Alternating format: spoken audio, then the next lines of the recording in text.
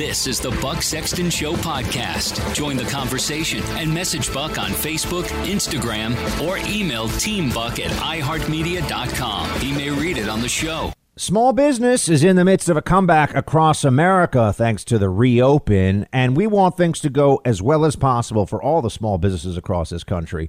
HR can be a major headache, and especially if you're dealing with some new costs and personnel issues, you need to have an HR setup that works for you. Because when you're running a business, HR issues can kill you if they get out of hand. Wrongful termination suits, minimum wage requirements, labor regulations. And HR manager salaries aren't cheap, an average of $70,000 a year.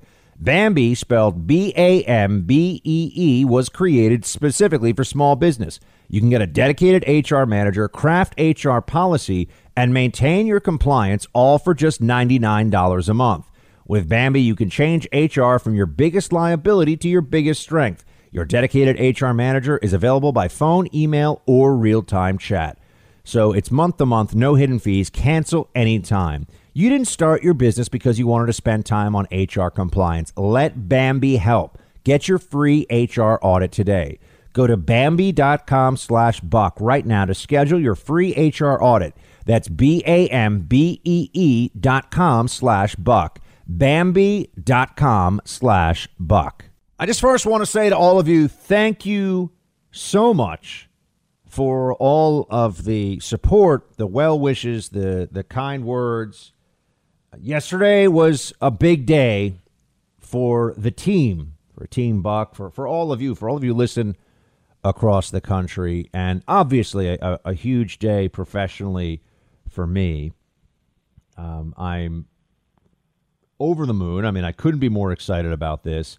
I can tell you I've done some test shows with my soon-to-be co-host, Clay Travis, and he is so sharp, and his radio skills are so high level. We're going to have an amazing show. And I will say this for sure. He brings a whole knowledge of the sports world that I do not have. I don't care. As you know, I don't care about professional sports at all. As far as I'm concerned, if there were no professional sports on TV, it wouldn't make any difference to me. But Clay is very, very knowledgeable about that and incredibly conversant on cultural and political issues, too. So we are going to be in for Rush Limbaugh starting June 21st. I know yesterday I was a little bit hazy on the date, and it turns out I think that it has been set. June 21st, 12 to 3, I will be stepping into the biggest radio spot the biggest radio spot out there. Some of you have been asking, well, hold on a second, what about this person or what about that person? I thought so-and-so was taking over for Rush. And I want to just have a point of clarity here. And this has to be said because it's true. There's no taking over for Rush. No one takes over for Rush. No one replaces Rush. It's not possible, right? This is like, does somebody take over for Michael Jordan? Does somebody take over for Wayne Gretzky? Does someone take over for, Theodore Roosevelt? I mean, no, somebody else maybe will be president, but there's no replacing somebody of the stature and impact of Rush Limbaugh. And I understand that as well as actually anybody possibly could, given that I had the opportunity to fill in for him and understood what he created and what he meant for conservative media and for the country. So I want everyone to be very clear. Nobody has to send me a note. I mean, I saw a few of these, and that's fine, saying, Buck, you're great, and I think you're the right choice, but nobody replaces Rush. Trust me, I know that nobody replaces Rush. I'm stepping into there is now an opening on the radio airwaves that should be filled by the best possible show from the perspective that you and I share of patriotism, conservatism, love of country, and fun. And, a voice you can count on, a voice you can trust to be there for you. Now, it'll be Clay Travis, Buck Sexton. And it's a very, very exciting for us. But for those who are asking, hold on, I thought so-and-so was replacing Rush. As I said, there is no replacing Rush. But if you're saying, I thought someone else was taking the 12 to 3 slot. So I work, and this is a little bit of radio inside baseball. I work at iHeartMedia. iHeartMedia is the largest radio company in America. And of Rush Limbaugh's stations, the stations that carried Rush's show, the vast majority of them are iHeartMedia stations. Rush was so big that there were other companies, other radio companies out there that are all considerably smaller than iHeartMedia, and they also carried Rush's show. So some of the other people that you might have heard, oh, so-and-so is going to be going noon to 3 in the Rush Limbaugh slot, some of those people, what's going on with them is that the non-iHeart radio stations, some of those stations are going to be carrying a different show. But if you're wondering, what will a vast majority, I mean, hundreds and hundreds of the stations that Rush was on for decades, who will be on those stations? It will be Buck Sexton and Clay Travis, 12 to 3, June 21st. So that I hope is, because I know it is confusing for people, and I've been getting a lot of messages asking about that. So that's what's going on there. I'm going to be stepping in with Clay for the iHeart stations, other stations as well from companies, but the radio world is there's a lot of different corporate entities involved, but iHeartMedia is by far the largest, and for Rush station purposes had most of the stations. So, you know, in a sense, if you're looking at this as a real estate situation, if radio is real estate, a vast majority of the Rush acreage, and I mean, I think it's at, you know, we're talking certainly more than half. I mean, I don't know what the exact numbers would be. Probably something like 60-70%, maybe, you know, roughly around there, will be Buck Sexton and Clay Travis. Because there are a number of shows that are starting at the 12 to 3 or have started at the 12 to 3. There's a handful of them, about a half dozen that I can think of right now. But Clay and I will be on the most stations in 12 to 3 by far.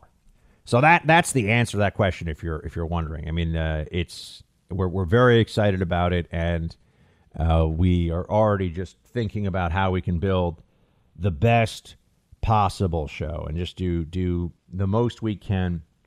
You know, yesterday I was quoted as saying that I want to make Rush listeners proud, because I know that's another thing to say would be, oh yes, I would wish that Rush Limbaugh would, you know, would bless us, you know, if he could from up in heaven. I mean, there's no question, but I could never prove that to any of you. But the listeners, those of you who are Rush listeners, I can meet and know that I'm meeting your expectations and make you proud in honor of Rush's legacy. And that's what I will try to do every day. It was really kind to see, or it was really nice to see how kind so many people were in the business. Bo Snerdley, Mr. Snerdley, wrote a very nice note publicly about how I'm a great friend, and he wishes me all the best and success with this, and you know, it's going to be a great show. So that was really nice. I mean, that Rush's right-hand man for decades, he, Mr. Snerdley, has in essence blessed this enterprise with Buck and Clay Travis. I'm very pleased about that. That really meant a lot. And it was also one of those times where it was almost a free-for-all. I mean, I was getting text messages and emails from people I hadn't heard from in 20, 25 years in some cases. That's how far and wide news of this spread. So it was quite a launch day. Or announcement day, I should say. I guess launch day is June 21st.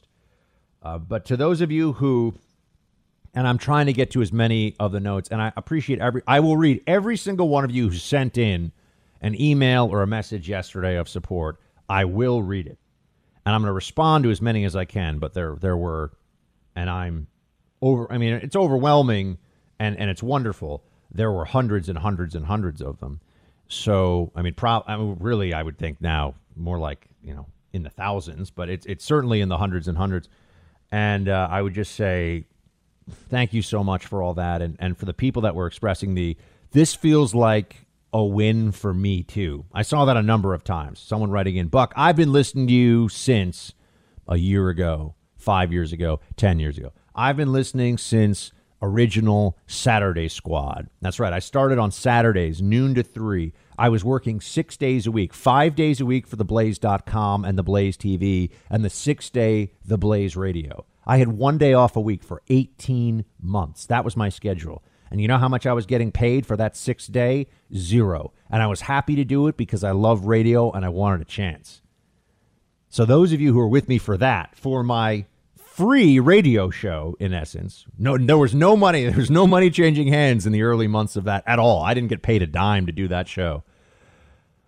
Those of you who were with me from then to now and have joined at any point in the interim, have decided that you're going to give me a shot, heard me fill in for Rush. People forget I filled in for Sean Hannity. I filled in as a guest host for Glenn Beck. So, the three greatest radio hosts of that era. And if you feel like yesterday was a win for you, you're right. It is. I'm like a band that you were buying $5 tickets to see at some dive bar in your town, in your neighborhood, and that meant that I could pay my rent and keep going and keep writing more songs and build. And, now I'm going on a world tour, baby. Now we are off to the races. And it's because of all of you who bought those $5 tickets at the dive bar to see me play with my band, so to speak, right? It's because of all of you. So, yeah, I think if I'm you, given there are hundreds, probably thousands of talk radio shows. And when you add podcasts, it's certainly in the tens of thousands. I mean, there's podcasts everywhere. But there are hundreds of radio shows, dozens of syndicated shows across the country. And those of you who chose to listen to this show have my everlasting appreciation and thanks. And also, I mean, and I don't say this to be immodest. I say this because I think this is true. You recognize what a good show is. You recognize what's worth your time. So you have discerning taste in radio. And I understand that also is a little bit of a pat on the back for what we do here, but it's a pat on the back for all of us. Just know that the odds of me when I started in this business 10 years ago, give or take some months, the odds of me starting this business 10 years ago, having spent my whole 20s not doing any media at all, never went to journalism school, didn't even study journalism, and wasn't doing anything in public life, to end up sitting in at 12 p.m. and occupying the radio space with Clay Travis that had formerly been the home of the great Rush Limbaugh. The odds of that happening was truly 1,000 to 1, probably low, more like 10,000 to 1. And you saw what others recognized as a horse that looked a little younger than his age, with a bit of a poofy hair, but you heard the voice, and you knew what I was saying to you came from the heart. And you were with me, and you stayed with me through moving around to different companies, to moving to different cities, to all these years. You all listening to this show were the people that no matter what town I was in, no matter what time of day or night, I knew that if I started playing my music, you were going to be there cheering, and that made it all worthwhile. So was it a victory yesterday for all of us, for every single one of you listening to this show? You're darn right it was. If you're vaccinated, go enjoy your Memorial Day weekend. Certainly, we've all been longing for some time away, some time to do the things we love with the people we love. If you're not vaccinated, give yourself a gift this holiday weekend and get vaccinated so you can protect yourself, your family, and your entire community. Let me just say, go enjoy your Memorial Day weekend, period. How about that? Let's start with enjoy your time meant for enjoyment, relaxation, and yes, some reflection. I understand it's a holiday weekend. People are going to party. They're going to barbecue. And I love it. I hear this from, and we have Sean Parnell with us today on the show, who's a combat veteran. And as you all can tell that the people that I have on this show, the regulars in the show, not only are they good guests and good content people, I really like them. I have good human beings on this show because I think that's important. I have people that you'd want to be around, that you'd want your kids to be around, the kind of people they could look up to. That's who I have as regulars on the show. And certainly, whether it's Sean Parnell or Jesse Kelly or Jack Posobiec or Ann Coulter or, Carol Markowitz, any of them. Ryan Gerdusky. I mean, they're smart, but they're good people. And I wanted to emphasize that to you because I'm also so appreciative to all of them for how much they give. I don't pay them anything to come on the show. They're just giving us, me, but all of us, all of you listening, their time. But go back to Sean Parnell is going to be with us. He's a combat veteran. He lost a lot of his brothers in arms in Afghanistan. His platoon, outlaw platoon, saw really intense combat, and some of them ended up doing many tours of duty. And he would tell you, and I love hearing this from veterans too. This is they say they went out there and fought, and some of their brothers made the ultimate sacrifice. And I've heard this so many times, so that you can have some time off, be with your family, have a burger, have a beer, watch the game, kick back by the pool. They do it so that you don't have to be grabbing a helmet and an M16 and dealing with the invading Soviets or the Chinese People's Republic Army or whatever, right? They do it so that you can enjoy Memorial Day weekend. And those who paid the price did it so you could be with your family and be joyous. So, yes, there should be some reflection. There's the thanks, there's the gratitude, but it's also not all about solemnity. To be sure, people should be enjoying. I'm going to see my brothers this weekend. Oh man, we've got a range day plan. I'm going to the beach. We're going shooting. We're going to get steaks. It's going to be the three Sexton brothers rocking out in Miami. So yeah, if you see me, you might even see my two brothers who both have two great dogs too. So it'd be the three brothers, maybe one of my brother's fiancés, and then the two dogs walking down the beach. But what Rochelle Walensky says, look, I understand what she's going for here. I get why she's saying what she's saying here. But at this point, if you're not vaccinated, you've made a choice to not get vaccinated. That's where we are. If you're not vaccinated, it's because you don't want to. So enjoy your weekend. There's no benefit to not enjoying this weekend and taking some time to just really, honestly, this might sound a little bit like a hippie thing, but take some deep breaths outside this weekend and close your eyes and tell yourself, we made it through this pandemic. The future is going to be better and brighter. Yeah, we got to defeat commies and they're trying to ruin the country and all that, but that's what I'm here for. You don't worry about that this weekend.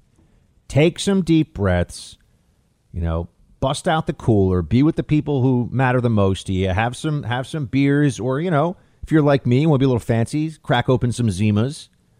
Have a joyous, joyful, relaxing long weekend. Don't allow pandemic panic to, we're through it. There's no point in worrying. Anything can happen any day to anybody, right? The worries that you allow to creep into your mind that you shouldn't have, it's just, all it is cost and no benefit. That's all it is. So please have a good, restful, happy Memorial Day weekend. I joined the CIA because of 9/11. 9/11 changed the course of history. So to say it changed my life is just to note that I was alive during it, because it really changed all of our lives, changed the world.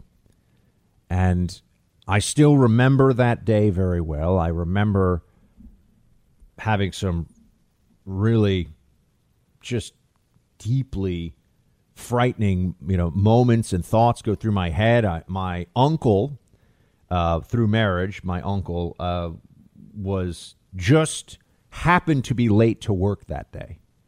Because you remember it happened before 9 a.m. He was late to work. Otherwise, his company, he worked for Aon Corporation, the big insurance corporation, and he lost almost everybody he knew in his office.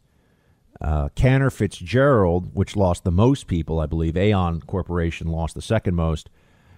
Cantor Fitzgerald was a place that a lot of my high school graduates from Regis in New York City, there was a real connection to Cantor Fitzgerald. So a lot of Regians, we called them, were lost that day. And I just remember the feeling of both deep sadness and deep rage at what had happened. And I even talked to a dean at my college. I said, if I wanted to go and sign up, if I wanted to take time off to sign up and get into this fight, would you save my spot here in college? And I remember they told me, no, I'd have to reapply, which I was shocked. But now in retrospect, when you get the leftist mindset and that my campus was completely overrun with Marxists and anti-Americanism, I guess it's not surprising. But I'll never forget that. I won't say the dean's name because I don't want to be unfair, and it was a private conversation. But I still remember saying, sir, if I wanted to go, I had in my head, look, I don't even know, would I've made it through Ranger School? Would I've made it into selection for Special Forces? Maybe not, but I would have tried. I mean, I was a collegiate rower, so at the time, I think I was at least close to being in the realm of having the athleticism to get through, Ranger School. But I don't like being cold, and I don't like taking orders. So that's maybe I wouldn't. Maybe I would have been. See, people say, why do you go CIA instead of signing up in the military? And I've always said, because I just thought I'd be better at CIA. But then when I learned more about what the CIA was, I kind of thought, probably should have gone to the military. But anyway, so 9/11, we all have our memories of it. And obviously today is not a 9/11 anniversary or Memorial Day, but I'm thinking about it because there are so many comparisons that are constantly being made by Democrats between January 6th and 9/11. And we know that this is, any person of good sense and good faith understands that this is a complete and total outrage. It's offensive. It's disgusting. It's very similar to, when people referring to, what happened in Gaza. When people say what happened in Gaza is a genocide. No, it's not a genocide. And in Gaza, there were people who died recently, but it's not a genocide. So, we need to use terms. We need to frame issues in a way that deals with facts, deals with reality. And that's why this piece by Deborah Burlingame on the Wall Street Journal today is so powerful. And I want to quote pretty extensively from it because you need to hear what this woman has to say in this op-ed, the Wall Street Journal. It's a travesty to compare the Capitol siege to 9/11. More than 3,000 children never saw their parents again. On January 6, Congress returned within hours. Here's how she starts. Quote, Democratic lawmakers want to establish a 9/11-style commission to investigate the siege of the Capitol on January 6th. I would like to see January 6th burned into the American mind as firmly as 9/11 because it was that scale of a shock to the system, commentator George Will said recently. The attempt to reconfigure the domestic terrorist narrative to fit the horrifying story of September 11th is profoundly disheartening. These two events are fundamentally different in nature, scope, and consequences. Mentioning them in the same breath not only diminishes the horror of what happened on 9/11, it tells a false story to the generation of Americans who are too young to remember that day nearly 20 years ago. My brother, Charles Chick Burlingame, was the pilot of American Airlines Flight 77. He was murdered in his cockpit at age 51 in a 6.5-minute struggle for control of the airplane. Here is what I want these young people to know. Members of Congress might have a frightening memory from January 6th, but on 9/11, some 200 people in the World Trade Center towers chose to jump from 80 to 100 floors above the ground rather than be consumed by fire. A woman waiting at a lobby elevator bank was burned over 82% of her body when jet fuel from the first plane sent a ball of fire down the elevator shaft and into the lobby. She spent 3 months in a hospital burn unit and was permanently disfigured. End quote. Seeing what we're really establishing here, right? It's appalling. It's disgusting, false, nonsensical, vicious idiocy to compare a riot where people were literally taking selfies in the Capitol and running around with smiles and having chats, friendly chats in some cases, with Capitol Police. Yes, I know there were people outside that were punching and kicking some officers. Yes, I know there were some rioters. BLM and the left punches and kicks officers like it's nothing all the time, all over the country, hundreds and hundreds of times in the last year alone. Mob violence is a part of the Democrat Party's approach to power. And yet they really think they're going to lecture us forever about January 6th? How many people did the Capitol Hill rioters kill on January 6th? There's only one accurate answer to that question, and it is zero. Zero. How many uses of lethal force even occurred by the January 6th rioters? Zero. How many people died that day total? Ashley Babbitt, an unarmed woman shot through the neck by a Capitol Hill police officer who drew his weapon on video, gave no warning, and shot through a door. That is what happened. These are all facts. Now let's go back to this comparison of January 6th with 9/11. And why would I even give my breath to this? Why even spend time on this? Because this is the central Democrat Party narrative of the moment. The fact that they have this quasi-senile buffoon, Joe Biden, this sub-mediocrity as the commander-in-chief, and we can all see that they're a bunch of Marxist loons, and they're ruining the country, and their policies are idiotic, and we see this all playing out before us. How do they try to win the political fight? By just pointing to January 6th and saying, see, this is what we're up against. And it's worse than that, too. They point to January 6th in order to justify the crackdown. They point to January 6th and say Donald Trump must be prevented from even being able to run again. His supporters should be monitored on social media. The people who voted for him should be suspect. Their loyalty questioned to this country. That's the purpose of the January 6th narrative. Well, let's take a look back at reality and history with this Deborah Burlingame Wall Street Journal op-ed. They want to compare January 6th to 9/11? Let's see how that actually compares. Quote, there are countless harrowing stories of death, destruction, and heartbreaking loss from 9/11. More than 3,000 children lost parents. 8 young children were killed on the planes. Recovery personnel found 19,000 human remains scattered all over Lower Manhattan from river to river, including on rooftops and window ledges.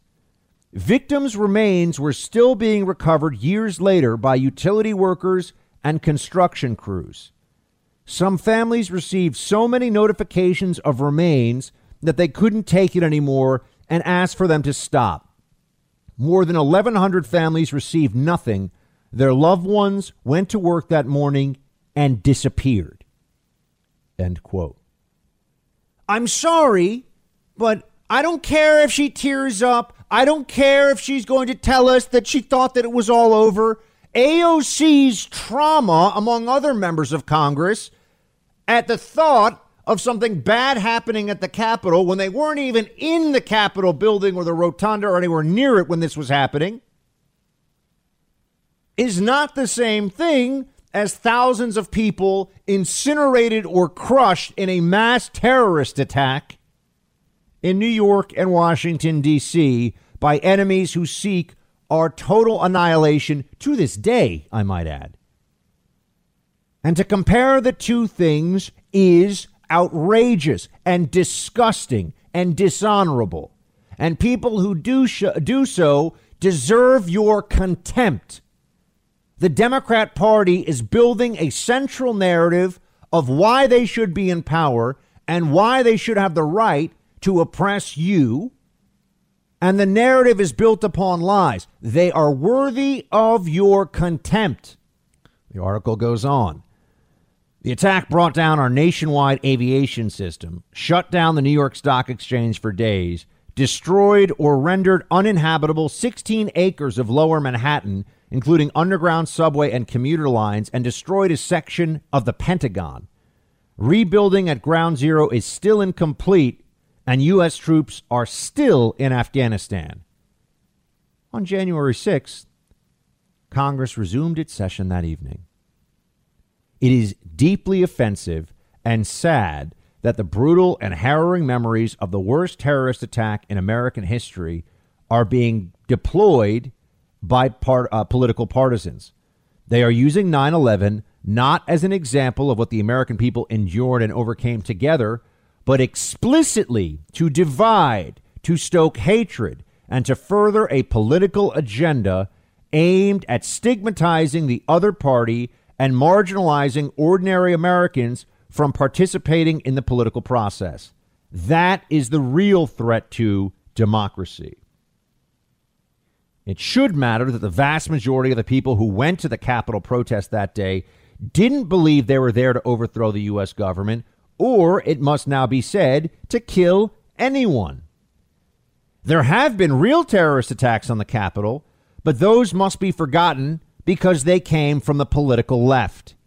In 1971, the Weather Underground, a Marxist-Leninist terror group whose goal was the overthrow of the U.S. government through violent armed revolution, blasted a hole through the ceiling on the Senate side of the complex.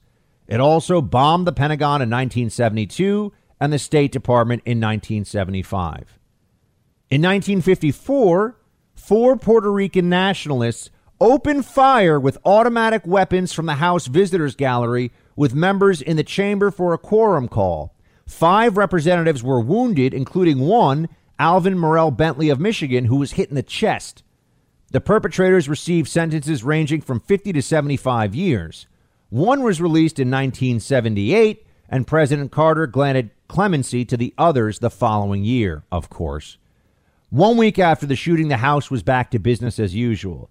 That was a time when more members of Congress had served in the military, and with the world still recovering from World War II, one doubts that anyone likened the attack to Pearl Harbor or the Battle of Iwo Jima.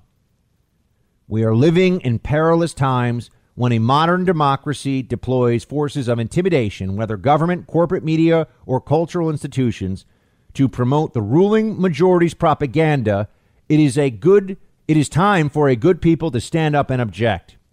The world-changing attack of September 11, 2001 shouldn't be used either as precedent or moral authority to create a commission whose sole purpose is to turn a straightforward law enforcement failure into destructive political theater. End quote. Deborah Burlingame in the Wall Street Journal, one of the best, most important op-eds I have read in years. I can't imagine anyone voting against the establishment of a commission on the greatest assault since the Civil War on the Capitol.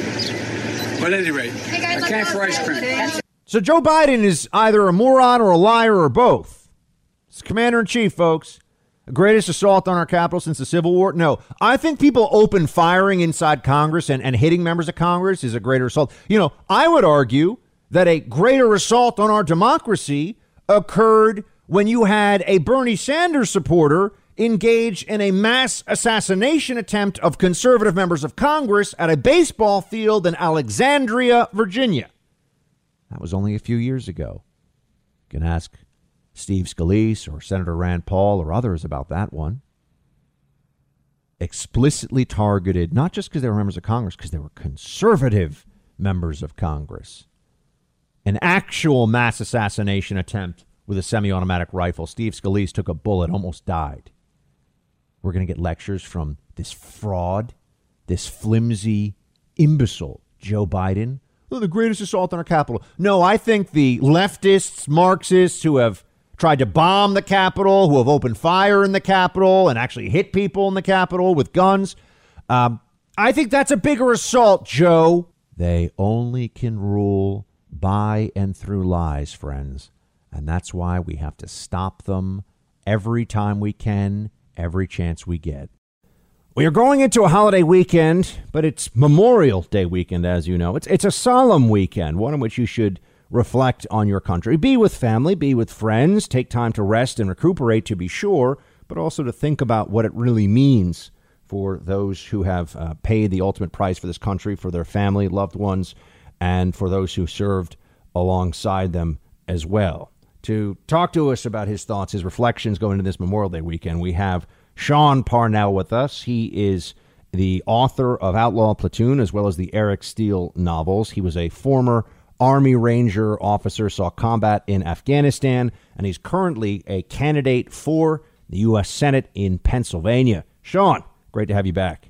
Hey, Buck. Thanks for having me. How are you feeling going into this holiday weekend about, it feels to me a little bit like the American people are not as dialed in on what's happening with our armed forces, what's going on with the veteran community. I mean, 10 years ago, everybody with the war on terror going on and more focus on Iraq, Afghanistan, ISIS, it felt like it was more at the forefront. Now, what we see mostly, it seems, Sean, is coverage of, critical race theory training in the military and transgender ideology and a lot of politicization. What is the status as you see it right now? I mean, how are our armed forces doing? Yeah, it's a great question and a great point, and I think you're right. I think that the sacrifice that the men and women in uniform make for our country is sort of on the back burner right now, and I think that's part of the reason why I think it's so important.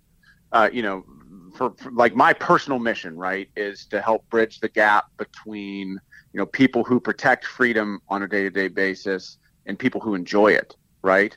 And so I don't know. I mean, going into this weekend, like every day is Memorial Day for me. And I think, I've lost 30 of my closest friends in 20 years of war. And look, I'm 39 years old. And you think about it, we've been at war for 20 years. That's like half of my life we've been at war. And I've lost 30 people. And so, for me, it's like I just try every day to live a life that is worthy of their sacrifice. They didn't get to come home. They gave their life for this country. But I know in my heart of hearts that they would want me to live my life to the fullest. So every day that I wake up, every day that I draw breath is a blessing. And I try to earn it. If you watch the movie Saving Private Ryan, where Tom Hanks's character at the end is just like, earn this. I think that's what he means.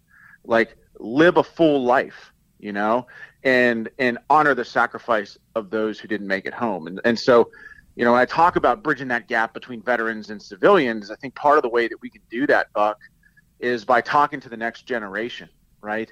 Making sure that the legacy of those men and women who were lost in service to this country is passed on, right? And so my kids, I've got 3 little kids, Ethan, Emma, Evan, 12, 11, and 8. And I talk to them about my soldiers, who didn't get to make it home. And I make sure that they understand, what the cost of freedom really is. When you think about what was driving your brothers in arms in Afghanistan, a day in and day out to put on the helmet, carry the rifle, and get out there and take risks, knowing that they had family waiting for them back home, they had loved ones, people that they were hoping they were going to get to see again, and in some cases, as you've told us, they did not get to see them again. What was the psychology, the mentality, the motivation? How does one do that? How did those men get up and do what they did?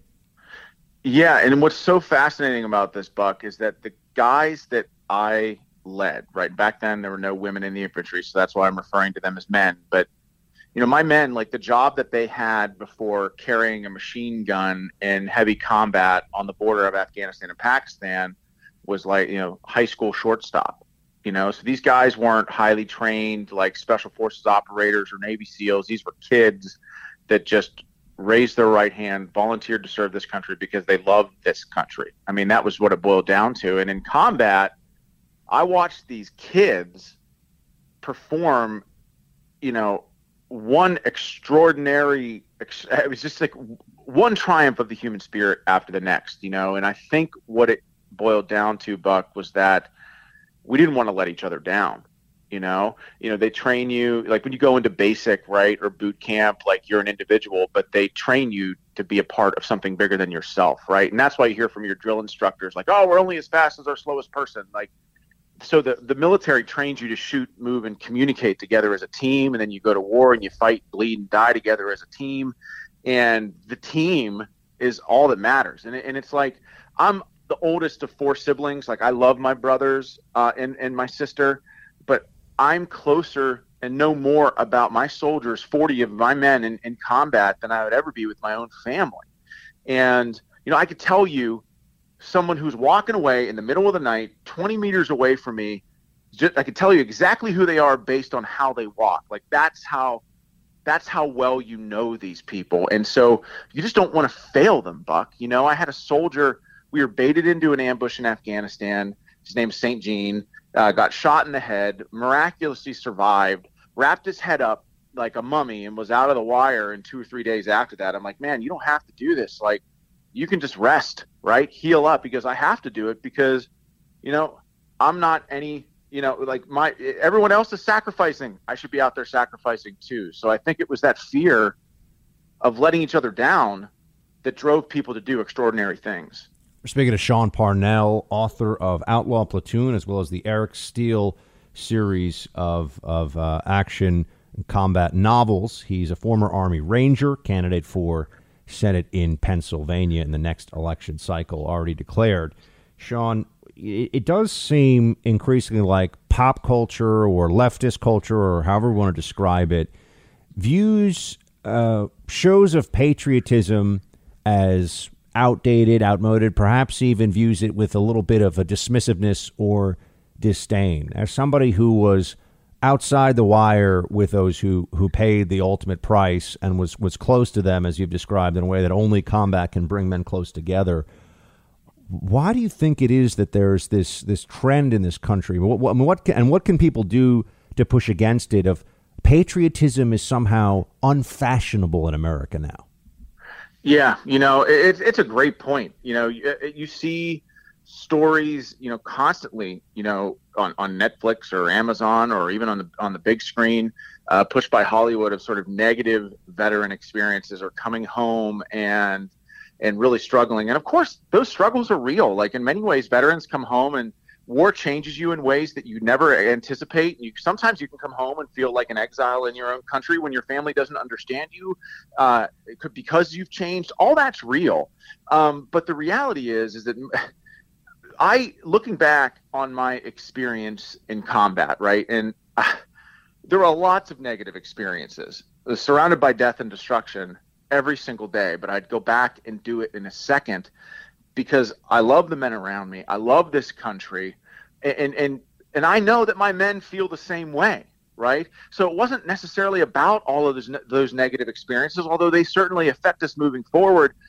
The core and the heart of anyone, I think, that's fought in wars is a love of this country. And I wish that we could see more Hollywood films that reflected that love of country. And I think the last one that we really saw was American Sniper with Chris Kyle. You remember that when that movie came out, it set records, man. People Smash were lining hit. up. Yes, people were lining up around the block to see that movie because people in this country, there is a desperate need for people in this country to want to be proud of their country, and they want to see that reflected on the screen. So, it's a little bit upsetting. I wish Hollywood would sort of shift gears a little bit and start putting out more patriotic stuff because it's important.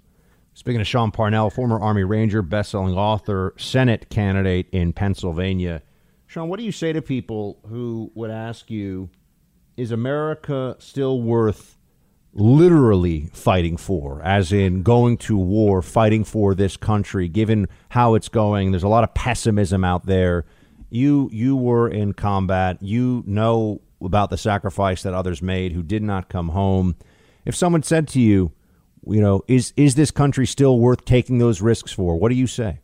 Absolutely. 100%. This country is the best country on the face of the planet. It's exceptional, not because, we're perfect. Of course, we've made mistakes in the past, but what makes this nation exceptional is we've always sought to right the ship and right wrongs that have been committed. When a tsunami killed, over 250,000 people in Southeast Asia, those people weren't calling for Iran or China or North Korea. They were calling for the United States of America. When an earthquake in Pakistan killed 80,000 people, the Pakistanis were calling for America. Again, not China, Russia, North Korea, Iran. They were calling for us because we're the greatest benevolent superpower that the world has ever known. And America needs great people to stand up and defend her. And so I don't buy into the leftist narrative that this country is fundamentally bad and therefore needs to be fundamentally changed. It's not true. We should reject that narrative with every fiber of our being and stand up and defend this country because, hey, it's worth fighting for. And Sean, I just want to switch gears for a second and ask your thoughts about, this is not really about Memorial Day specifically, although it obviously ties into the sacrifice of those who served in Afghanistan and what our legacy as a country is going to be there. We may be out, they say, meaning U.S. troops will be out by July. It could happen that quickly. There's also reporting that the Taliban is taking back surrenders actually and taking back territory already. What do you make about that? As somebody who was there in the dirt, up in the mountains, getting shot at, what do you make about this decision and this process of withdrawal? Well, I'll tell you that, I understand the humanitarian concerns, right? Like I talk about this a lot. I've talked about it with you. I've talked about it in public. There are people in Afghanistan who emerged from the shadows, little girls that went to school and said that, we're going to work with Americans to make our country a better place. I recognize that if we pull out, those people are going to be targets. But I also recognize that we have an obligation to the American people and our sons and daughters in this country as well. And what has been very upsetting to me about the war in Afghanistan, like if you and I went out to 3 or 4 different forward operating bases in Afghanistan and asked a random American private, hey, what's your mission? What's your mission? What's your mission? You'd get a different answer from every one of them. And when that happens, Buck, it creates hesitation, and that hesitation in combat can cost lives. And so to me, I as a commander, if I were to wave a magic wand and make a decision, I'd be making a tactical and strategic decision to just say, you know what, it's time to go.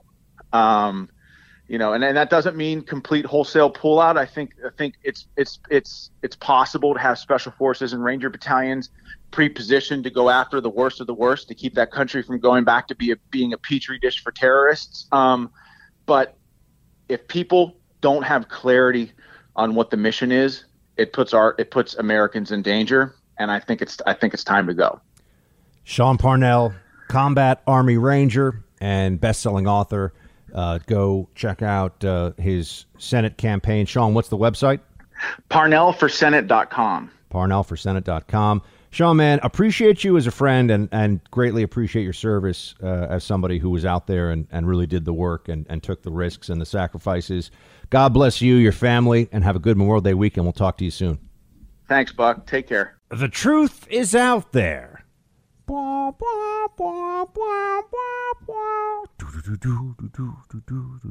Producer Mark, did you even see the original X-Files?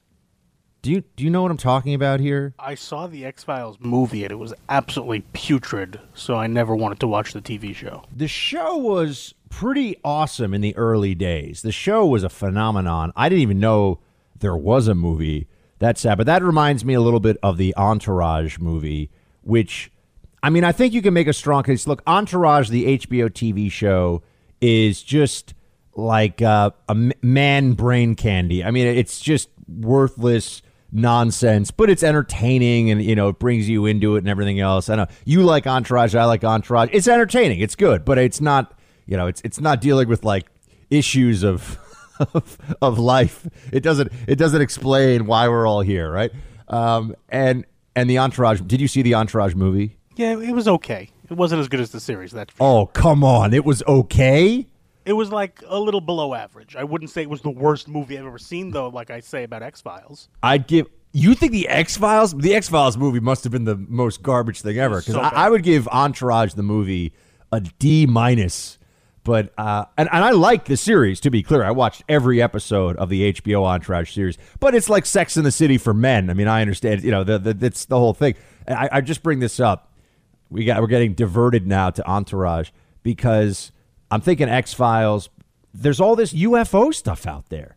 And this is where, I mean, here today, this is just on FoxNews.com. Tucker's been talking about UFOs on his show. It's all over the place. I remember when I was at Hill TV, oh gosh, what was it now? 2 years ago, we did a segment on UFOs with some of the guys that I'm seeing now popping up and talking about it.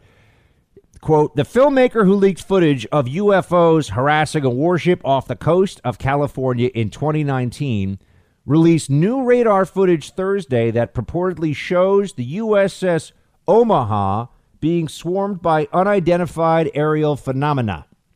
Jeremy Corbell claims the video was filmed in the Combat Information Center of the ship on July 15, 2019. Earlier this month, he introduced footage taken aboard the USS Omaha, a mysterious spherical object flying over the ship before disappearing into the ocean. This is a corroborative electro-optic data demonstrating a significant UFO event series in a warning area off San Diego, Corbell tweeted Thursday. The new unclassified clip shows sailors aboard the Omaha observing as many as 9 UFOs swarming the ships at speeds approaching 160 miles an hour. Holy bleep, they're going fast, a sailor is heard saying. End quote. That's on Fox News today. Producer Mark, are UFOs real? I don't think so. Really? You're a skeptic? I'm still not convinced. You're a skeptic still? It's just all the years of watching movies with them in them that they just seem fake. If I ever see one, if there's video evidence of it, then yeah, maybe I won't be able to deny it anymore. I don't know why. I thought maybe you'd be a believer, but then again, you do have a somewhat salty approach to things. I tend to be a realist. Yeah, I feel like you have all these videos, and there's clearly unexplained phenomena out there, and that indicates something. But then again, I'm somebody who sits here and says, guys, we need to stop thinking that science is some new god for all of us. When, to borrow, what was it, the comedian Louis Black a long time ago said, is milk good for you? And then just watch like all the scientists fight, I mean, there's a lot out there that is, I know that's a silly example, but there's a lot out there that we can't explain. But all this UFO stuff, I don't know. I just don't want little green men to kidnap me and start probing me and stuff. That sounds bad. So please, UFOs, don't bother me. Bother other people. There are a lot of VPN providers out there. You've probably heard of a few of them. And I got to tell you, ExpressVPN is the best on the market. First, let's start with what's a VPN, Buck? Why do I need one? A VPN is a virtual private network. It hides your IP address and it makes sure that big tech can't spy on you and sell your data the way they want to. Also, who knows what they're going to do with all that stored information on you in the future? Authoritarianism has been rising in America over the last year, and we know the left can't be trusted. That's why you need to protect yourself with privacy and encryption from ExpressVPN. ExpressVPN doesn't log your data, and it's the easiest one out there to use. It's just an app you download to your phone. You fire it up, you click one button, and then you connect. I know if you're thinking, oh, Buck, a VPN, it sounds technical. ExpressVPN makes it so easy. Just take this step now, and you'll see what I mean. I use my VPN every day. Protect yourself with ExpressVPN. Go to ExpressVPN. That's expressvpn.com/buck. Get an extra 3 months free when you sign up for a 1-year package. That website is expressvpn.com/buck. You'll sign up in a matter of minutes. You'll be up and running, and you'll have privacy online so that big tech isn't logging everything you do. expressvpn.com/buck to learn more. How close are we really to the end? I mean, the actual end of this pandemic and the restrictions, the rules, regulations, prohibitions from it. We got our friend Carol Markowitz with us now. She's a columnist for the New York Post. She's been all over this all the time. Carol, great to have you back.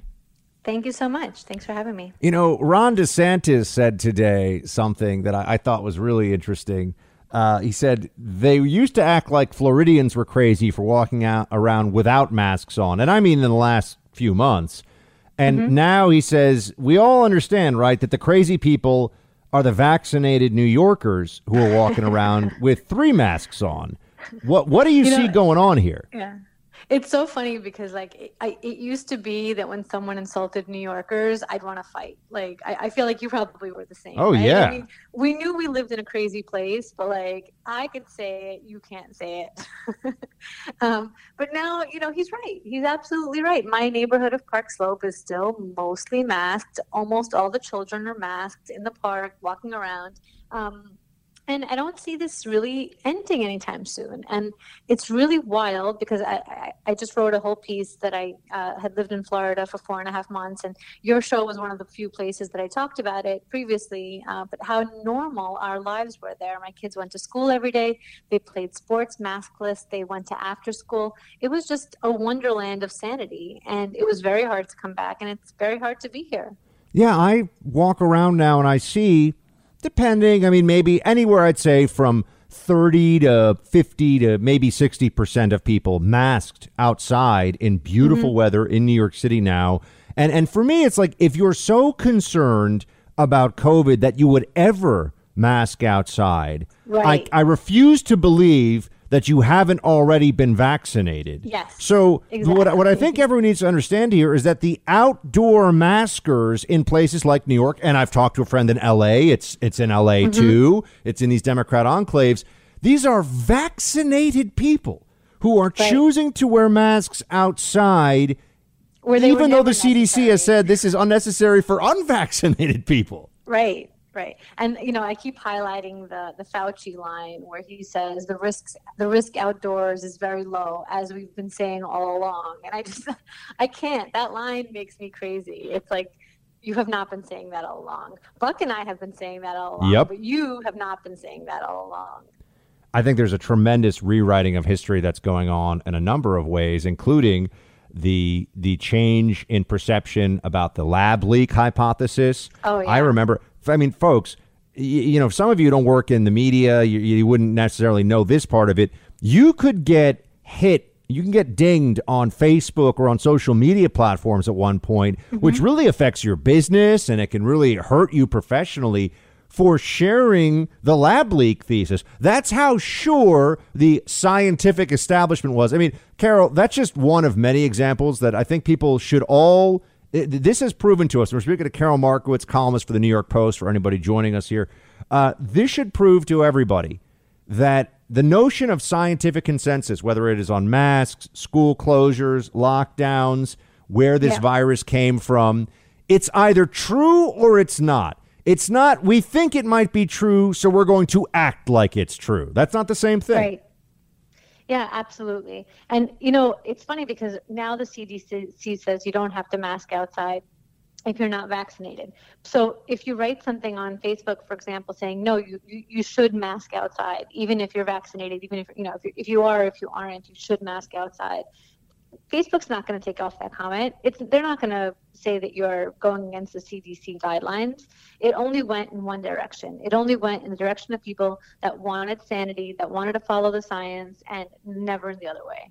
Now, do you think they're going to change the rules for summer camps? I've seen some early indicators that they're saying the CDC is realizing how stupid this is, that summer camps, kids are going to be masked outdoors just because kids aren't vaccinated, but kids are at low risk and outdoor is low risk anyway. Like, it's even hard to keep up with the contradictions.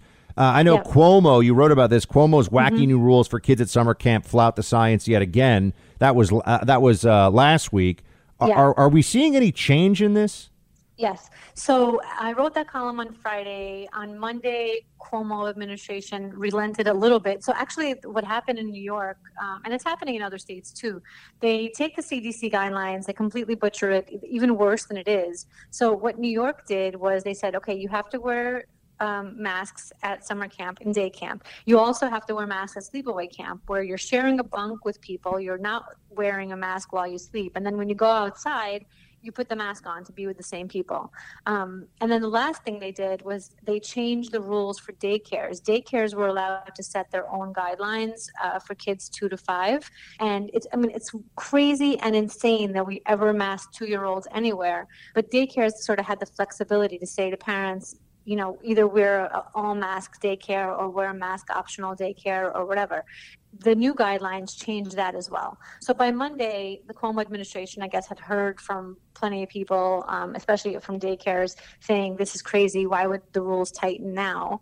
And then they also relented a few days later on camps, and they said masks will now be suggested but not required. And I it's a win. It's a win for sanity, but I feel like this shouldn't be the case. We don't need to have an outcry over doing something that has no scientific basis whatsoever. We should be following the science. I know we're never going to do that, but it's gotten very old, and where it's May 2021 and we're still doing crazy things, and it makes me crazy. It makes me crazy too. And you know, I've been saying for a long time, and you and I have we've been having this conversation for a year.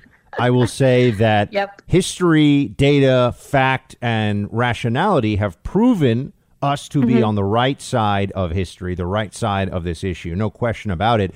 But I would say things along the lines here to people, to audience, and just to anyone who would listen to me about how this really had gone beyond even a political signifier, which it clearly is, right? I mean, for a lot of people, the mask was like a Biden-Harris MAGA hat, you know, the equivalent of a MAGA hat. But beyond that, it took on an almost religious virtue signaling significance for people. Like, this is what I do to be a good person and do my part. And what you see now is that's clearly true because a lot of people continue to do this. And I'm talking about in the gym. I was in the gym yesterday. Right. I'm the only person, Carol, in my gym of, you know, there's 10 or 15 people in there yesterday without a mask on. And the building is actually not enforcing the rule anymore. Maybe somebody, I don't know who, probably don't know, maybe somebody's pulled down the mask signs, but the building, I don't know who it was, but the building isn't enforcing it. I talked to them about it. I understand their perspective on this is, we think people are too scared, and so we don't want to scare them more. We just want it to sort of gradually happen. Why would it be gradual, Carol? But it's already been gradual. It's been a long, long time of gradual. So we need to speed it up now. I was in Costco today, maskless, because now that's permitted. And I was one of the very few people in there with no mask. A guy who was also maskless walked by me, and we kind of looked at each other like, can you believe everybody else here is masked? But my concern is, I know that there's so many people virtue signaling with this. I live in the epicenter of that virtue signaling in Park Slope, but I also am very concerned that there is a mental health crisis here. I think a lot of people are scared.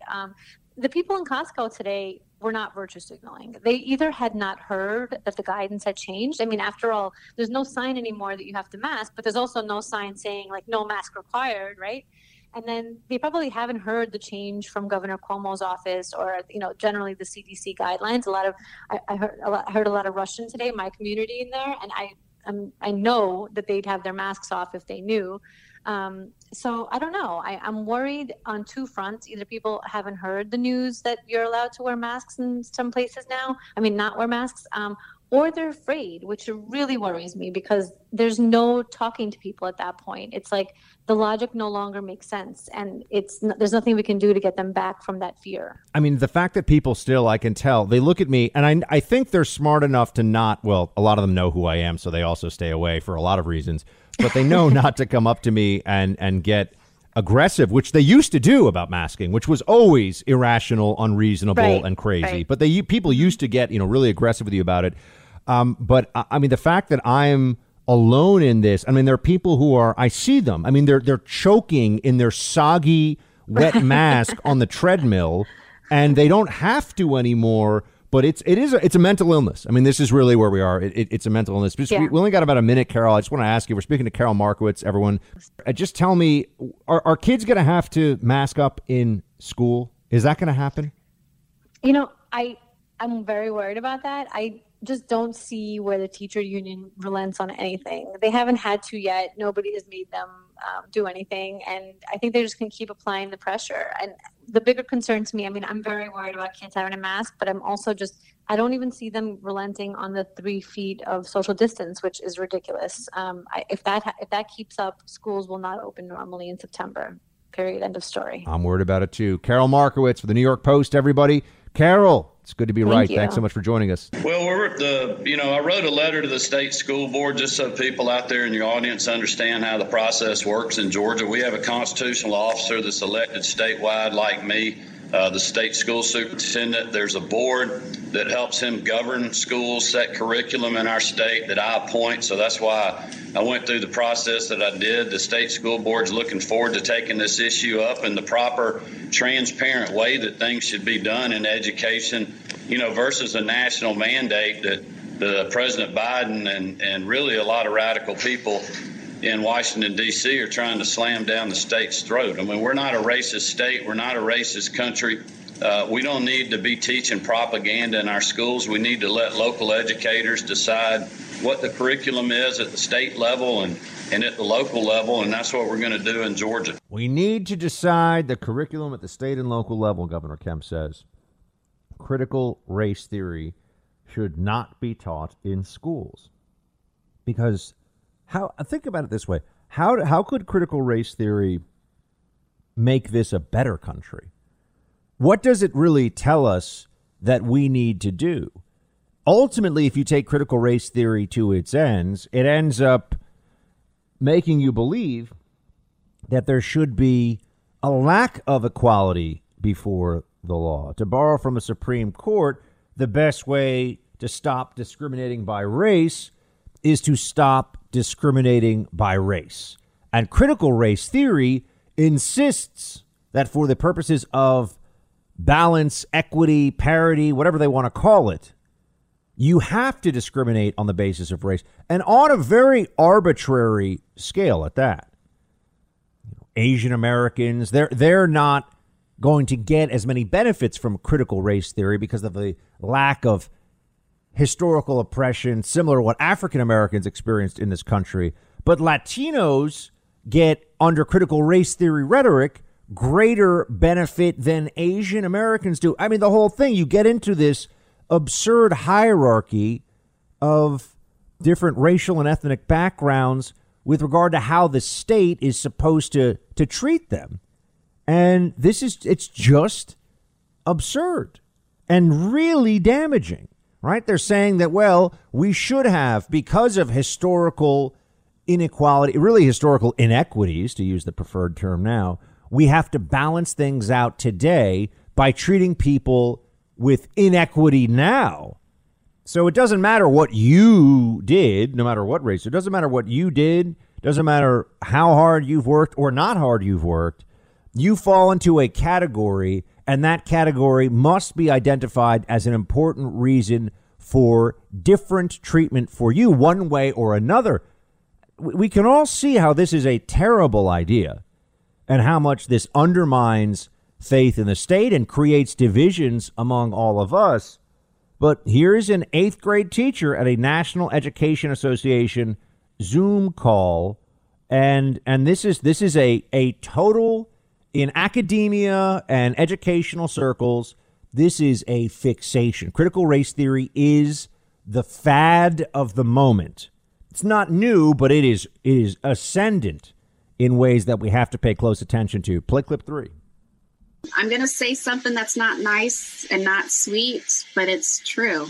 If you're not evolving into an anti-racist educator, you're making yourself obsolete in this field of profession. Our district is only getting browner and browner with our children. And so if, obviously you can't change your melanin, all right, but you can change your mind so that you can actually function in a district that is full of BIPOC children. So if you're being resistant, I understand that, but you're going to have to eventually come to the light, because if you're going to keep with those old views of colonialism, it's going to lead to being fired, because you're going to be doing damage to our children, trauma. And so as we fire the teachers who sexually abuse our children, we will be firing the teachers who do racist things to our children and traumatize them. Yeah. Notice the usage of language here and jargon. BIPOC. This is a term Black, Indigenous, and people of colors, what the acronym stands for. BIPOC is everywhere now because this is the way the left does their indoctrination. First, you have to use certain words. That signifies to others and to the person saying it that you're part of the ideology. It's almost like a secret handshake. Anybody who goes around now saying BIPOC is telling you that they are a critical race theory supporting leftist racial Marxist. That's what's really happening today. And they want to train your kids in this stuff and create a whole lot of strife among young children who will listen to this stuff and say, hold on, this doesn't make sense to me. Why am I being judged? I didn't do anything right or wrong. I'm just being me. My skin color should have no bearing on how I'm treated. But the educational profession is embracing this stuff all across the country. Even if you are in a state that you think is a little more sane, a little more conservative, there are at least the early stages of CRT indoctrination going on, and it could be a lot further along than you'd think. So just know that anytime you hear this jargon, anytime you hear about BIPOC communities and the trauma from historical colonial approaches or whatever, you're dealing with a racial Marxist rhetoric. All right, she's back with us, my good friend and 13-time New York Times best-selling author, and Coulter.com to read her latest every week, published on Wednesdays. Ms. Coulter, good to have you. Congratulations, Buck Sexton. I think I'm happier of this news than you are. Thank you so much. I really appreciate that, Ann. It's been quite a day, and we love having you on as a guest. And for those listening, Ann's been so encouraging and supportive of me in radio now for a long time. So, Ann, thank you very, very much. Finally, conservative media making a good decision. Anyway, so are you going to be going to the Japanese Olympics? I don't think so. They're considering not doing them now because this is what's the interesting part. The Japanese aren't getting vaccinated. They're only like 2% vaccinated, which I find interesting because if you care about these sorts of things, the Japanese have very high IQ. Huh. And I'm dying to know why they're not getting vaccinated. I need to look into this one too. I've been a little bit out of the loop on that one for today. But I'm actually still dying to know why there are vaccinated people walking around New York City outside with 3 masks on. I mean, this is really everything that I've said about these people for a very long time is now being proven true in real time, man. That's what I'm actually seeing. Though I cheered on your small victory yesterday when you went into a gym without a mask. A guy saw you without a mask and pulled his mask down. So there were two of you maskless in a gym. That's right. There were two of us. There were about 10 people in there, but he saw me. He said, well, at least if you're unmasked, I'm going to go unmasked. And so every little bit of freedom helps. Tell me this, Ann. We got this column, Florida Woman Saner Than Media. This is your latest from this week at AnnCoulter.com. More on the Rebecca Jones saga. This is the woman who said that Ron DeSantis was, cooking the books on COVID numbers. What do we need to know? The media has done this so many times. They will just latch on to any lunatic as long as, they're saying something we want to hear. She's just like that. Remember Jackie Coakley, the hero of the Rolling Stones story about the UVA gang rape at a fraternity, the white fraternity boys lift its leg. It was this shocking story that even, I think it was Richard Bradley, a liberal I used to work with at George Magazine. He was one of the first to say, this story doesn't ring true. Anyway, of course, it all completely fell apart. There was the CBS National Guard story. There were all kinds of lunatics in the Russia investigation. Now we have the one going after Ron DeSantis. Ron DeSantis, the governor of Florida, should be flattered that the media is so gunning for him. He kept Florida pretty much open after about, I think, 1 month shutdown. The schools were open.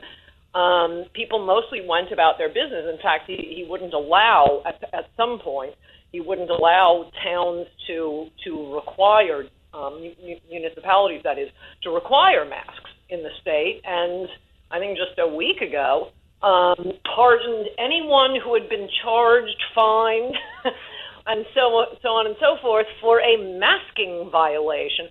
So, and meanwhile, as I think your listeners know, New York did not do as well. Florida has more people and a lot more old people. This is the way I always thought of Florida growing up, where old New Yorkers go to retire and die.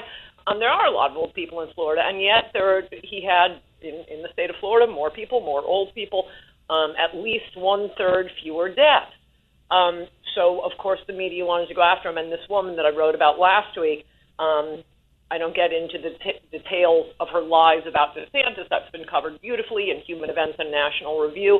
I'm just really interested in how crazy this woman is, and the fact that the media did not do 10 seconds of Googling to find out that this is a woman who's been institutionalized, repeatedly jailed, charged with stalking, medicated by court order, and most of this is contained in her own manifesto describing the object of her obsession, this former student of hers she had an affair with. I like murder mysteries, and one of my favorite genres, in fact, it was a big smash hit a couple of years ago, both a book and I think it was made into a TV show. Anyway, it's called You. And I like these. They start off, you have a narrator, you're going along with the narrator, and bit by bit you realize the narrator is crazy, as it is in You. Turns out it's a serial killer. And that's what I felt like reading Rebecca Jones' 342-page manifesto. While she is married to someone not the object of her stalking, she's coming home and working on this 342-page manifesto, which describes the ankle bracelet, the institutionalization, the jailings, the one I sort of come to the incident of the media promoting her. She was, Fortune magazine, 40 under 40 in healthcare for 2020. She was Forbes magazine technology person of the year. Why? Because she was attacking Governor DeSantis of Florida. But my favorite of all of them, which is the one I concentrated on at the second half of the column, is Lawrence O'Donnell of MSNBC, who featured Rebecca Jones on 4 shows in December. It was about this raid on her house after she was fired, it looks like, and it is alleged. She hacked into the Florida Emergency Medical Alert System, accessed people's private emails, and sent out some lunatic private message of her own about, act now, expose the governor. They got recalled at some point, and she signed it as if this was coming from the Florida Department of Health. So there was a warrant. Oh, and Comcast said, came from her house. There was a warrant to search her house, take her computers, to prove this, what is a very serious hacking felony. She comes out, finally, she makes the cops wait for 20 minutes. She finally comes out, the policeman walks in. She was setting up a video camera, so that we see this on her video camera. As the policeman walks in, he unholsters his gun and calls for anyone else in the house to come downstairs. Pretty sure that's standard operating procedure for executing a search warrant. But all these MSNBC hosts, including Lawrence O'Donnell, act as if what Rebecca Jones is screaming in the background, which is, he's pointing a gun at my child, act as if that's what we're seeing on the screen, and it isn't. She is like, this is hysterical woman behavior. She's screaming something, even though we can see on the video that is not what's happening. She's like that dog walker in Central Park who called 911 on the African-American man, bird watcher, who's calmly speaking to her, and she's screaming to the dispatcher, an African-American man is threatening me. And yet all the hosts on MSNBC showed this video with no one pointing a gun at anyone and saying, oh my gosh, what if he had killed one of her children? Look, they're pointing the gun. So this is your American. Yeah. And we're speaking to AnnCoulter.com. We're speaking to Ann Coulter. Go to AnnCoulter.com for her latest column. She and the website are almost one and the same. But I have two observations for you, Ann. First off, Rebecca Jones, 342-page manifesto about her love life and all of her crazy escapades. Sounds like she needs an editor. Second thing is that the people that the left holds up, and this keeps going. You mentioned one. I mean, I remember when Michael Avenatti was the most frequent guest on CNN, and there were people paid to work in our business who were discussing him as a possible presidential candidate. And I'm not kidding. They actually, and then it turns out that he was stealing money from a paraplegic client. I mean, it's just the worst guy in the world. I mean, the worst lawyer imaginable. They hold up people as heroes who aren't only, it's not just that they're not heroes, they're actually bad guys. Dangerous psychopaths. It's remarkable, and there's not a bit of introspection or embarrassment. I mean, I just wanted your reaction to this as well. It turns out the lab leak theory is really what the smart people were thinking it was all along, which is the much more likely scenario, the more scientifically based. Turns out Rebecca Jones is crazy, and Ron DeSantis did do an excellent job, unlike Governor Cuomo and Governor Newsom, running his state.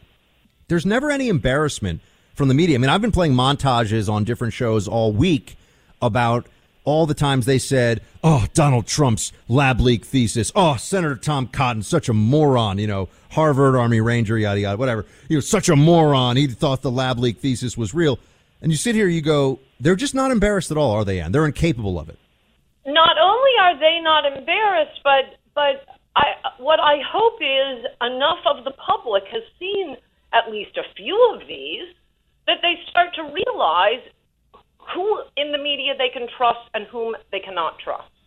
Because we're going to go through this again and again and again. Remember the one, I'm sorry why this popped into my head, I guess because I'm reading Alex Marlowe's book. Remember when they claimed Donald Trump had called fallen troops suckers and losers? And that was I was with you, Ann, when that story broke, remember? And we looked at each other and said, no way. Yes, normal people said no way. Oh my gosh, did that go through the media like wildfire? Obama was citing it as if it was a fact a few weeks later. So I think it's worth, talking about this, pointing it out, so the public starts to realize you cannot believe the mainstream media. They are bad news, folks. Literally bad news. Ann Coulter, everybody. Check out her latest column at AnnCoulter.com. And Miss Ann, thank you for the kind words today about the big announcement. Really appreciate that. So happy. Congratulations again. My reelection, my primary race is going to be a focus. You've heard President Trump say that he intends to play a role in this race. And so I anticipate it's going to be a hard-fought race. I anticipate it's one that there will be a lot of national attention on. And I really do think it's one that will be a moment where the people of Wyoming can demonstrate to the country our commitment to the Constitution. And no matter what happens, I've got 8 opponents right now.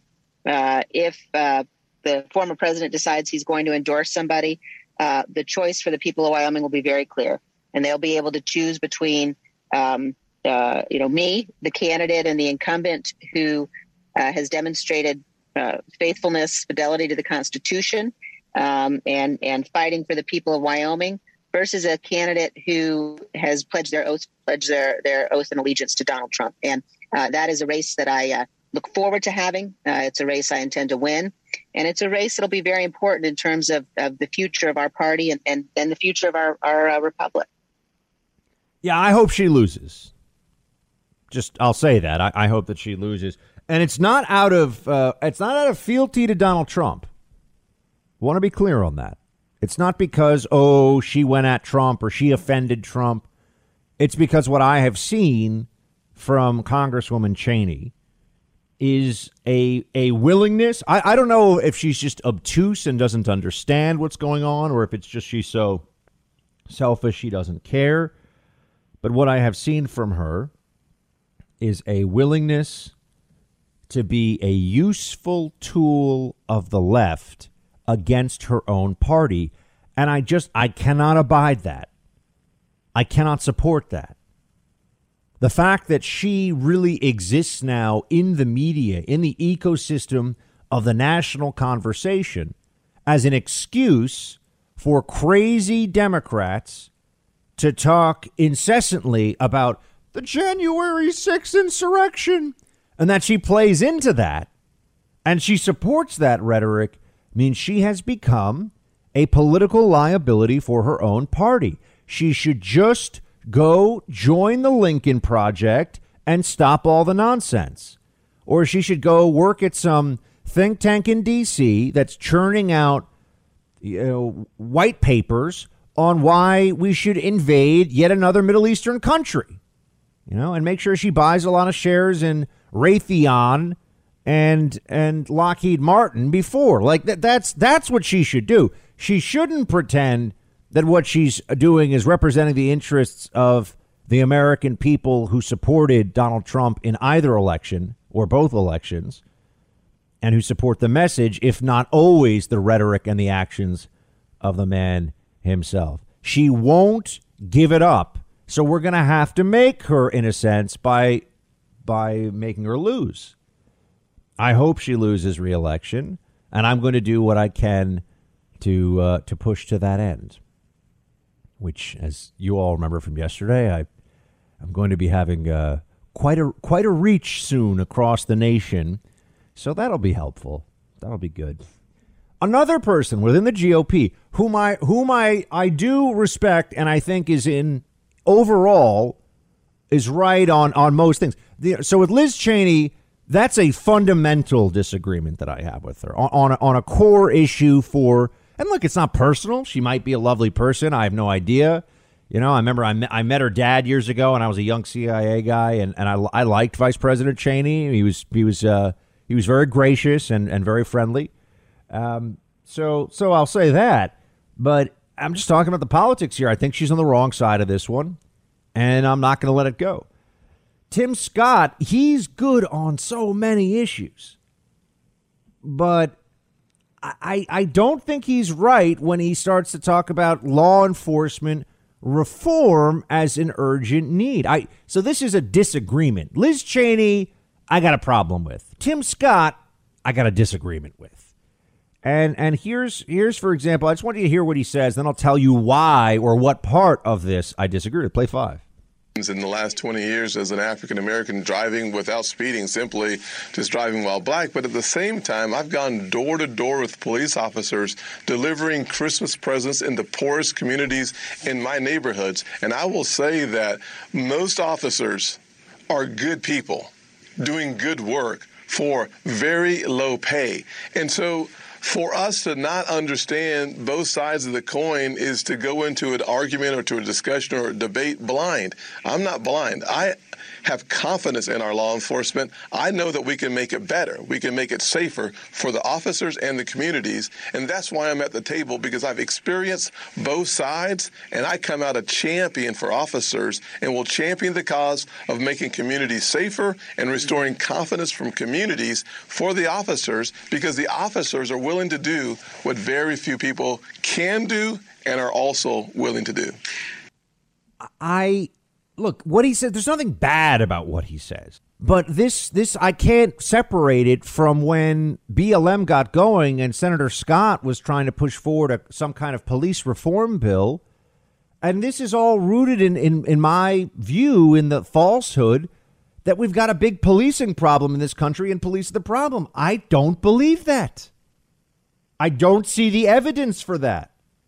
Anecdotally, sure, I'm a white guy who grew up in New York City, so I have a very limited view of my personal interaction with law enforcement. But I've worked with law enforcement professionally and read everything I can about all the numbers, all the stats, all the data on crime and policing across the country. Cops are not the problem. Now, what Senator Scott here said, again, there's nothing wrong with what he said per se. It's just I don't like the continued pushing of or even accepting the narrative that if only we changed how cops do things a little bit, if only we changed how law enforcement approaches communities, we'd be in such a better place. I think law enforcement's doing a great job. It's kind of how I feel about gun laws. I think we got enough gun laws in this country. In fact, I think we have too many. I don't think we need to talk about more. I think we got enough oversight, and I think we have law enforcement doing a darn good job across the country. Anybody who steps out of line, who breaks the law, who violates someone's rights should be punished. They usually are punished. End of story. I don't think we have to keep playing into this false narrative. We got much bigger problems when it comes to violence in communities than cops. They're a tiny problem. The Unbroken Thread, Discovering the Wisdom of Tradition in an Age of Chaos. That is the new book out from my friend Saurabh Amari. He is the opinion editor at the New York Post. Go check out The Unbroken Thread now, wherever you get your books. Saurabh, thanks so much for being here. Thank you, Buck. Tell us about the book. What does it say? What does it mean? Why should people go get it? Sure. So it's a book I wrote for my son, Maximilian. He was 2 when I started writing it. He's now 4 years old. And it's a book that's born of my anxieties about the kind of man that our culture will chisel out of him. I'm an immigrant from Iran. I'm enormously grateful to the United States, to the West, but I feel like what has made the West best, which is our traditions, broadly speaking, our Judeo-Christian and our classical or Greco-Roman traditions, is really the foundation of our freedoms. And if we lose that, our freedoms actually become a source of disorder and chaos. This is not a prediction. I would argue that we're going through it right now in a very thick way. And so, I'm trying to tether my son to something better than I can just offer him. I want to tether him to those traditions. And the way I do that is by posing 12 questions, each of which pokes holes in some of our kind of liberal, secular, technocratic certainties. Questions like, why does God want you to take a day off, which is about the Sabbath? Or how must you serve your parents, which is about the question of filial piety. And I explore each of these questions because I'm not a theologian, I'm not a philosopher, I'm just a storyteller and a journalist. I explore each of the questions through the life of one great thinker. So, for example, the question about the Sabbath is through the great Jewish mystic Rabbi Abraham Joshua Heschel. The question about would God need politics is, of course, St. Augustine. The question about filial piety is none other than Confucius, who thought the most about how we should honor our parents. So it's a kind of genre that I created, and a lot of readers are enjoying it because it's it's philosophical, it's theological, but you don't feel it at all. As you read it, you're just encountering the kind of life stories and dramas of these great figures, and along the way, ideas are introduced, but in this kind of seamless way. Tell me about the beginning. You mentioned the title is The Unbroken Thread. So just the origins, where does the thread start? That's a very good point. So actually, it's about Maximilian Kolbe. My son, his name is Max, is named after this great Polish Catholic saint. He was a Franciscan friar who was canonized, that is, he was declared a saint by the Catholic Church because of this great act of sacrifice. He was arrested by the Nazis, thrown into Auschwitz, but when he heard another one of the condemned men who was supposed to be punished by starvation, when that man cried out, "My wife, my children," St. Maximilian chose to go in that man's place and died in his place. And so the thread really is the thread that I hope will tie my son to his namesake, Maximilian Kolbe, but more broadly to the ideas and the formation that made the sacrifice of the Kolbe possible. The idea that freedom isn't just having maximum choice or just trying to get ahead in life in a material way or defying every kind of tradition and thinking you're free. Maximilian Kolbe's brand of freedom, and at that moment in Auschwitz, of all places, he was the freest man in Europe in 1941, is freedom that's rooted in authority, rooted in self-sacrifice, rooted in tradition. So the thread is the thread tying the two Maximilians together. We're speaking to Sohrab Ahmari. He's the opinion editor at the New York Post. He has a book out, The Unbroken Thread, Discovering the Wisdom of Tradition in an Age of Chaos. Sohrab, tell me about the difference between liberty and license as you describe and analyze it in your book. Absolutely. So this is a concept that was very familiar to the more religious of our founding fathers, especially John Adams, probably the kind of paradigmatically religious American founder. And obviously it was very familiar to the entire classical and Christian traditions, Cicero, Aristotle, on down to St. Thomas Aquinas and so on. And the idea is that true freedom is actually freedom to do what you ought to do, freedom to do what are your duties in life, whether that's as a man, as a husband, as a wife, whatever that may be, as a citizen, and that you become truly free by mastering your own baser passions. And in this way, not only can you resist a kind of external tyrant, whether that's a communist apparatchik or a Nazi or whoever kind of tyrant like that, but above all, the tyrant inside, the little person inside you that seeks after just base self-gratification.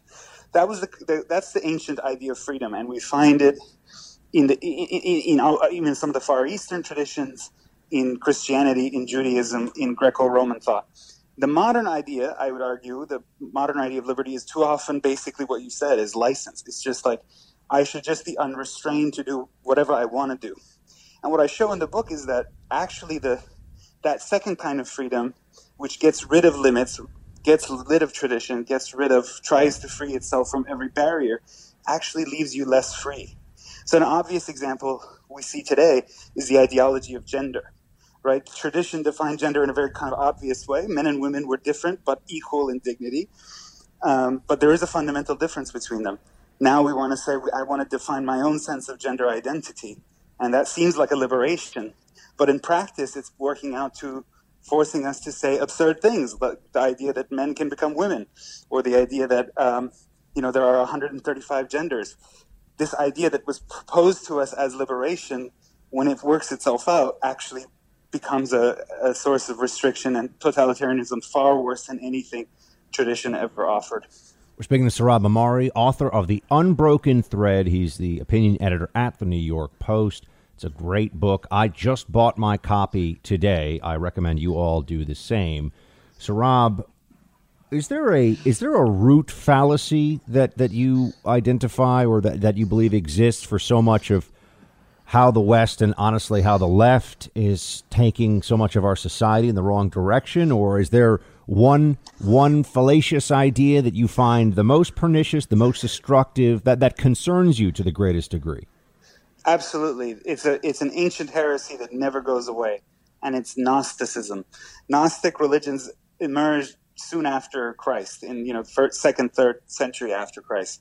And they were religions that said that what you are internally, your spirit, your mind, is totally separate from your body. So there is this radical distinction between mind and body. And the mind can try to will itself over human nature, over the body, and get whatever it wants. And you see that today. Obviously, we just spoke about gender ideology. That's one example of it. The idea of transhumanism, which is the next stage in all of this, where it's like, human beings are just mind stuff, and therefore we don't need human interaction, embodied interaction. This is Gnosticism. And in fact, the COVID restrictions really showed the Gnostic streak in modern liberalism, where people say, well, you don't need to actually ever shake hands again. You don't need to, if you're a student, actually meet your professor and shake his hand and meet him in person. You just can do everything technologically at a distance. So that is, obviously we're different than the Gnostic heresies in the sense that they believed in all sorts of demons and polytheistic gods and so forth. They don't have that anymore. But the impulse that I am not an embodied person who inherits obligations from my body, from my family, from my community, I can do whatever I want just kind of on the internet technologically, that is a Gnostic heresy.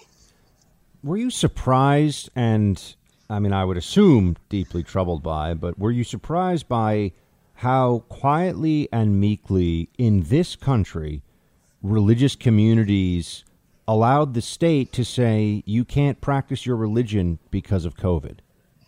It was very disturbing, but the darker thought here is that we've gone through such a deep level of secularization that people don't really, even people who are nominally members of parishes or synagogues or what have you, if you really believe that there is a God who makes moral demands on you and who wants you to worship him, then you will not so easily succumb to these kinds of rules. So I worry about the level of faith that was, or maybe the lack of faith that was revealed, and certainly some religious leaders who were just so quick to kind of turn over and show the belly to the kind of COVID regime. Very depressing stuff. Yeah, I was somebody who was wondering, the Jesuits like to get I went to a Jesuit high school, and they're very outspoken on issues of social justice. A lot of them are very open borders, and they involve themselves in politics. But when it came down to shutting down churches all across the country for months and months on end, I never heard a peep from them. And I got to tell you, I was pretty disappointed, but I don't know how surprised I could really say I am, because I think, and I wanted to pose this to you, and we're speaking to Sohrab Ahmari, who is the opinion editor at the New York Post. His book is The Unbroken Thread, Discovering the Wisdom of Tradition in an Age of Chaos. Sohrab, I feel like there has been an infiltration of leftism, Marxism, social justiceism, which isn't really a thing, but you know what I mean, within even traditional Christian faiths, the Catholic faith specifically. And I think it's very, very concerning about where we're going in the future, even if you're within a faith tradition or community. Yeah, I mean, what I find disturbing is not the yearning for justice, obviously, because that's so deeply embedded in biblical religion, or care for. Right. Well, as you know, social justice is not really justice. Exactly. What you're talking about is kind of a corporate ideology of the blue check media class. The infiltration of that into communities of faith, and including the Catholic faith, is really disturbing. So, for example, you see at Catholic universities widespread proliferation of this kind of critical race theory and whatever goes along with it, this kind of idea that human beings have a taint of original sin, but not original sin as the Bible describes it, but original racial sin, so that if you're a white person, you're sort of unwashably and untouchable because of your racial sins. This has gotten into Catholic universities, and it's very sad because Catholicism has a much better vocabulary for dealing with racism. And it's in Genesis. It says God made man in his own image. So everyone is made in God's image, so racism is obviously a sin. We don't need this new kind of ideology, which is itself, as you know, extremely racist, as a way to combat racism in Catholic communities. We have our own language, we have our own concepts, which are much older, much sounder than what Ibrahim Kendi and critical race theorists would offer. What makes you optimistic about the country, the world that your son is inheriting? I'm hopeful, but not optimistic. As a person of faith, obviously I'm called to be hopeful as one of the theological virtues. In the immediate, what faces us ahead doesn't really make me optimistic, but I do see glimmers of hope, I would say, I know a lot of young religious kind of activist thinkers. They're just coming up right now, so you wouldn't know their names. They're in their early 20s. but they're very serious about the faith. They recognize that the nation has gone down a really dark path, and they're young enough to want to try to pull us out of it. So that kind of thing gives me hope. But sometimes it really feels like we're headed for something like Blade Runner, the dystopian movie, and we can't. Well, that's what I think, but I was hoping, Sarab, you're going to tell me it's all good. It's all going to be okay. But it's all going to be okay on a cosmic scale. Yeah, there we go. In the afterlife, we'll all be hanging out and things will be all right. But for now, things are looking a little bit challenging. Sarab Amari, everybody, go check out The Unbroken Thread, Discovering the Wisdom of Tradition in an Age of Chaos. And also, Sarab, thanks to you and your team for all the great work you've done at the New York Post, particularly over the last year. You guys have just been on it, and it really has made a difference, especially here in New York. Thank you, sir. Oh, man. Producer Mark. What's up, man? As I said off the air to you before, I'm not going to miss when you say my name like that. That makes me sad. Huh. What the audience doesn't hear usually is he usually sings that. There's a Producer Mark song that I sing in the morning to wake him up when we start the show, I don't like know before that it's we to go. Wake me up. And if he doesn't hear it, he doesn't really, it's like I'm getting him in the zone. It's game time. He doesn't really, he's got to pick up on that. So it's really a one-sided feeling on that. So saith you, sir. So saith you. But let me get into a little bit of roll call before the weekend, and we'll do. Actually, can we hit the roll call? Go for it. Rock and roll, fellow patriots. It's time for roll call.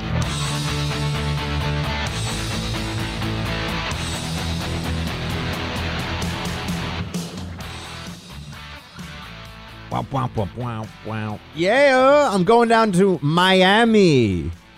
Welcome to the blah, blah, where the heat is on. I'm going to Miami. You know what I'm saying? I was do know this song, yeah. Yeah. You're going to have much better weather down there than you would up here this weekend. Yeah, I'm excited to be in Miami. If you see a guy with poofy hair walking around South Beach, it is Buck Sexton. And if you're Team Buck, which you are if you're listening to this, come say hi. Is big-time Buck Sexton going to get mentioned, recognized a lot in Miami now? It's radio, so people would have to hear my voice mostly. That's true. That's always fun though when I'm in a car with a Uber driver, a cab driver, and I just exchange some pleasantries, and then they kind of have that they kind of cock their head to one side and go and I'm like yeah that's. They're like I've been listening on radio for years. I said, well, thank you, sir, and that's always very, very nice. I appreciate that. All right, I don't have a ton of time for roll call today. We will do a whole bunch of roll call when we come back from the holiday weekend because I've got, as you can imagine, yesterday after the big announcement of me moving 12 to 3 into the Rush Limbaugh slot with my co-host Clay Travis. Once that came in, I mean it was, I don't know. I can't even get to tell you the number of hundreds and hundreds of messages on every different platform, and I've never gotten so many text messages on my phone in my life. It was quite a day. So I'm going to go celebrate with my brothers this weekend. Should be a lot of fun. But here we go. Well, you know what, Producer Mark, we don't even really have. Well, here, Jacob writes, I didn't even say it, but congratulations, OSS here. I knew you were next in line. Jacob, thank you, my man. Guys, yesterday was a big victory for all of us. All of you who listen to this show, the team, it was a really good day yesterday, and we're going to have many, many more ahead. So God bless you all. Thank you so much for listening, for all your support. We're going to have so many cool things ahead, and it's all possible because of you. Have a very good Memorial Day weekend, a restful, reflective Memorial Day weekend with you and your families. And I'll see you on Tuesday. Shields high.